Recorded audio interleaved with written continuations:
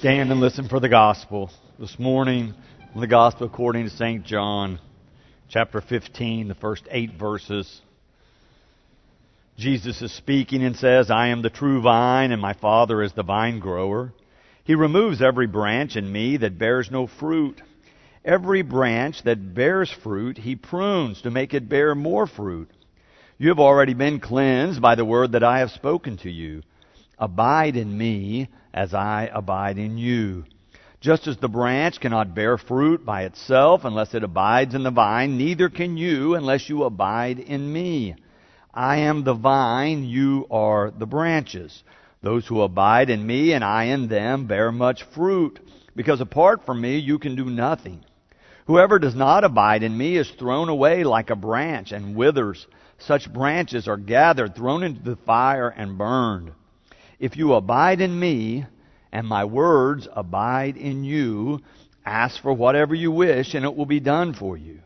My Father is glorified by this, that you bear much fruit and become my disciples." The word of life.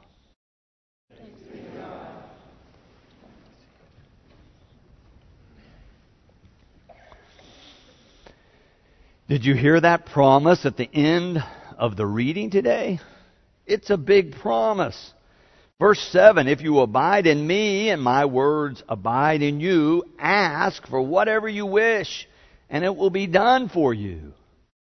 That's a mighty big promise that Jesus offers to His disciples and through this gospel, even to us.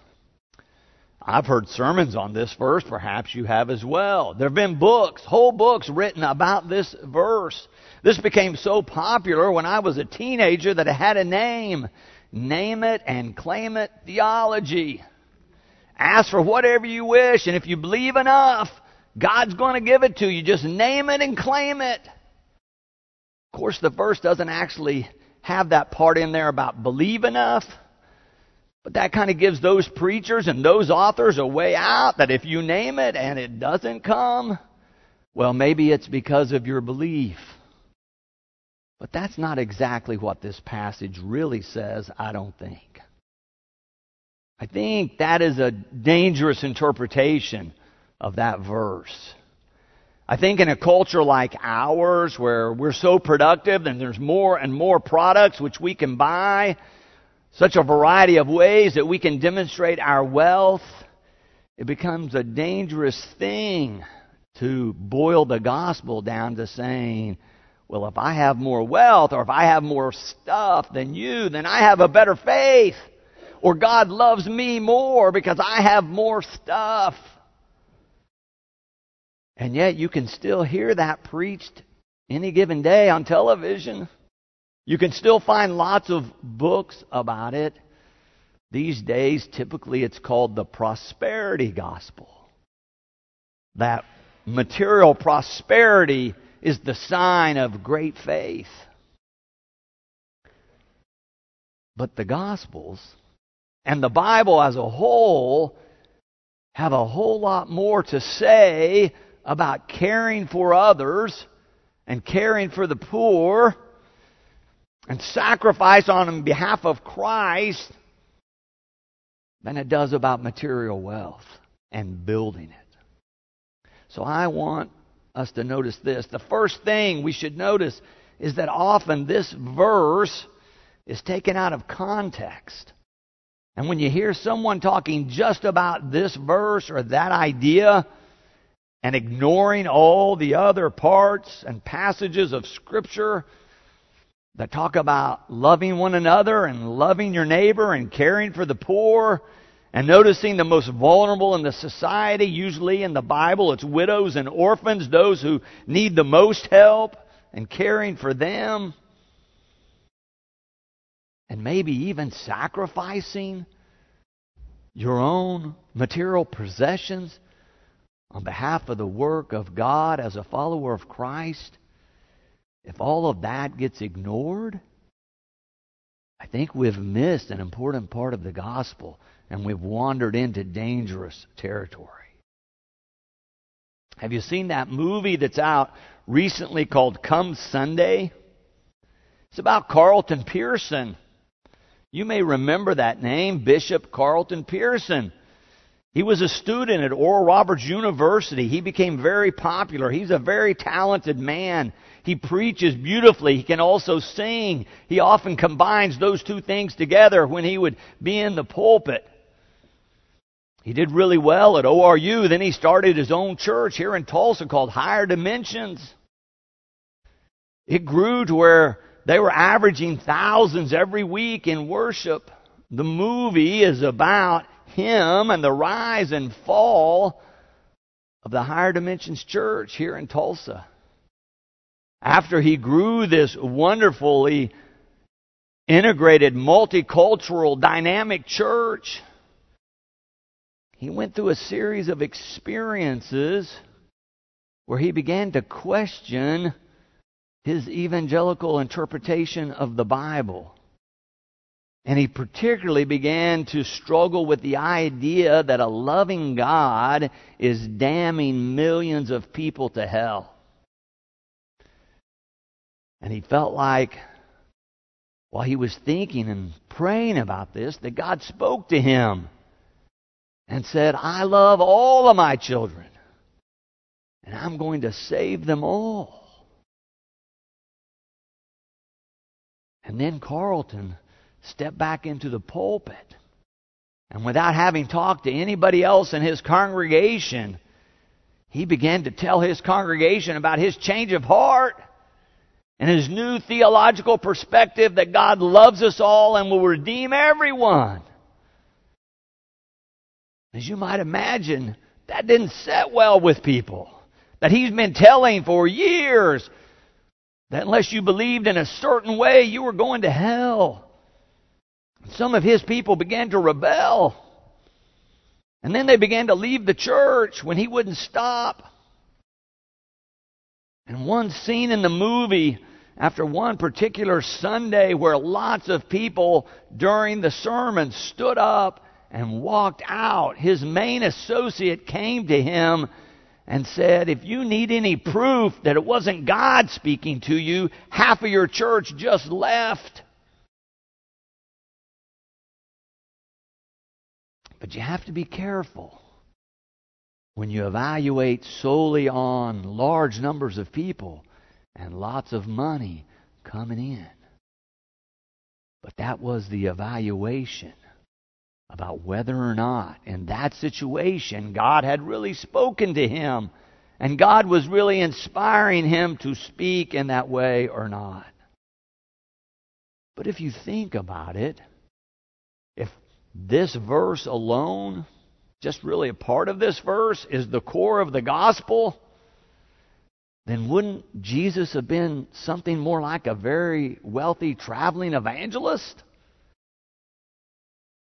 rather than a poor, wandering, itinerant preacher who ends up on a cross? The second thing I want us to notice here is that the sentence does not begin with the word ask. Let me read it to you again. It's verse 7 in chapter 15. Here's how the sentence begins. If you abide in me and my words abide in you, ask for whatever you wish, and it will be done for you. So ask is in there, but in those 8 verses we read, 8 times, Jesus says, abide. Abide in me, abide in my word. Let me suggest to you that there is much more about abiding versus asking that we need to pay attention to. And if you listen to what Reverend Venable read out of 1 John, I lost count of how many times it says abide in God's love, or abide in me, or abide in the love of Christ. I think abiding is the key to all of this. Let's look at those verses again for just a moment.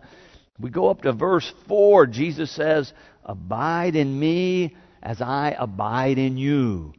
I think it's all about this relationship with Christ, this connection with Christ. He goes on to say, just as the branch cannot bear fruit by itself unless it abides in the vine, neither can you unless you abide in me. It's about this relationship, this connection, like a vine and a branch, you and Christ. That's where the life comes from. That's the key. You can hear it again in verse 5. I am the vine, you are the branches. Those who abide in me and I in them bear much fruit. The fruit bearing comes from the relationship with Christ, from the vital connection with the vine as we are the branches.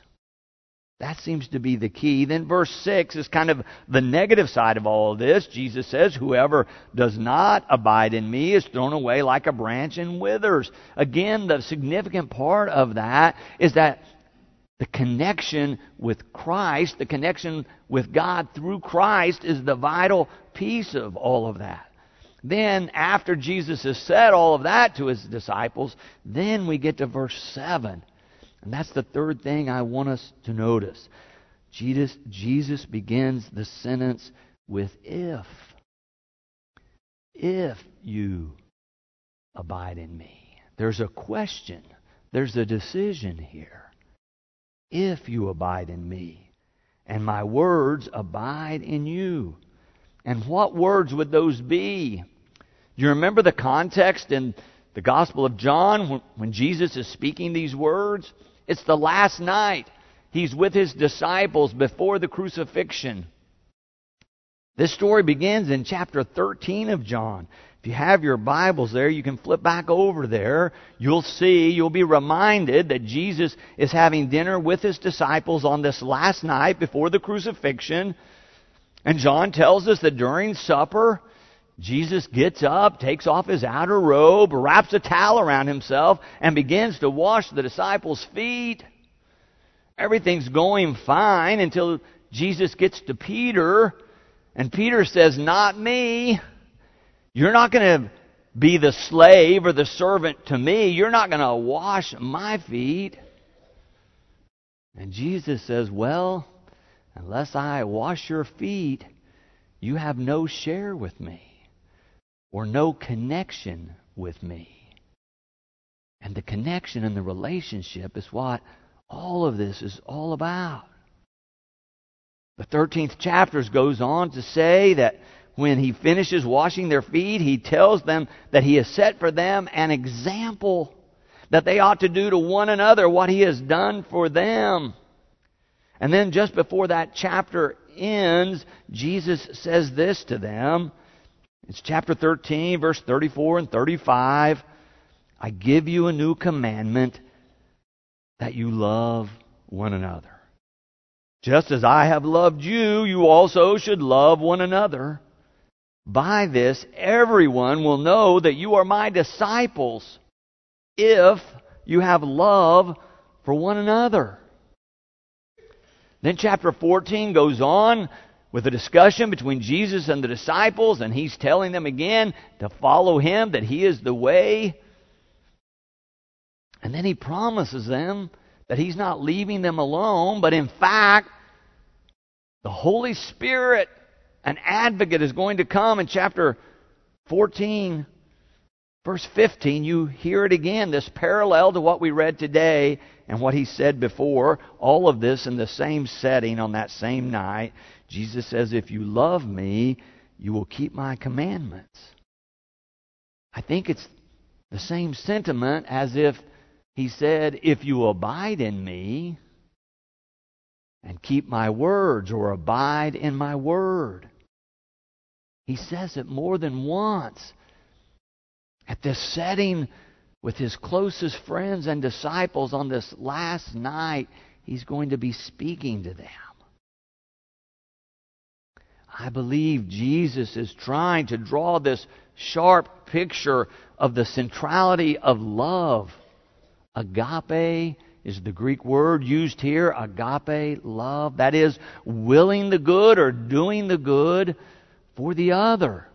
I think Jesus is trying to say in a whole variety of ways, loving your neighbor is the main thing. This is the central thing. If you're going to be connected to me, I have loved you just as the Father has loved me. And now your job as a disciple is to love one another. Go love others. Other places in the Gospels, Jesus says the greatest commandment is what? Love God and love your neighbor. If you have received this great love of God and acknowledge that it's come to you, then share it with someone else. The new commandment is love one another as I have loved you. So I think that we understand this verse better when we remember it in the broader context and amplify it a little bit, if you will. I've put sort of an amplified verse in your outline.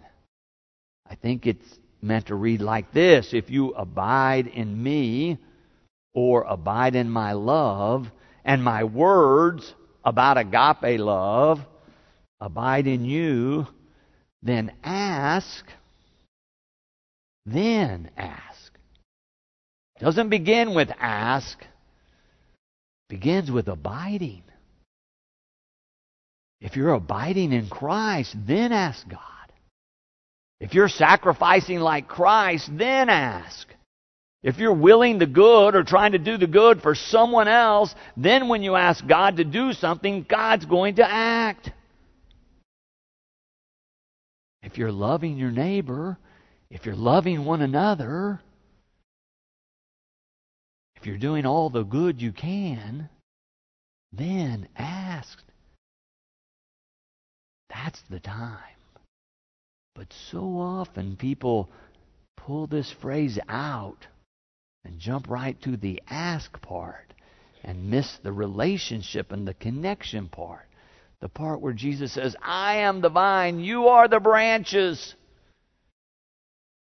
If you're connected to the vine, if you're doing as I am doing, then ask. There was a woman talking to her friend one day. They were talking about her faith. She was struggling with her faith. She was at a point where she was clear that she had not entrusted all of her life to God, and yet she was afraid to do so. She was telling her friend about that. Particularly, she was saying, I'm just afraid that if I entrust all of who I am and all that I have, that somehow I'm going to lose something like my son. She had one son, an only son. He was a young boy. It was really the center of her life, sort of the idol of her heart. So her friend said, okay, let's think about it like this.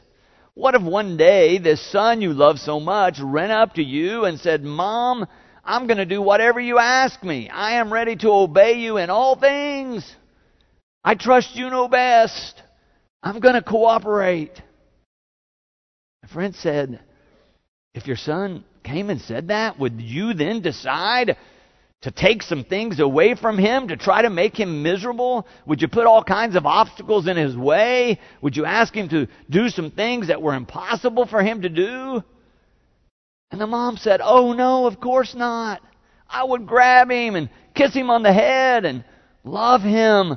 I would do everything I could to give him everything that was kindest and best in the world. I would do everything I could to bring him fullness of life.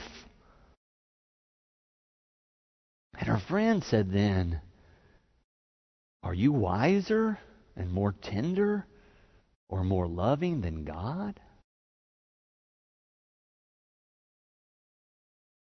Jesus says, here's the way to respond to the gospel. Abide in me as I abide in you. Are you ready to abide in Christ? Amen.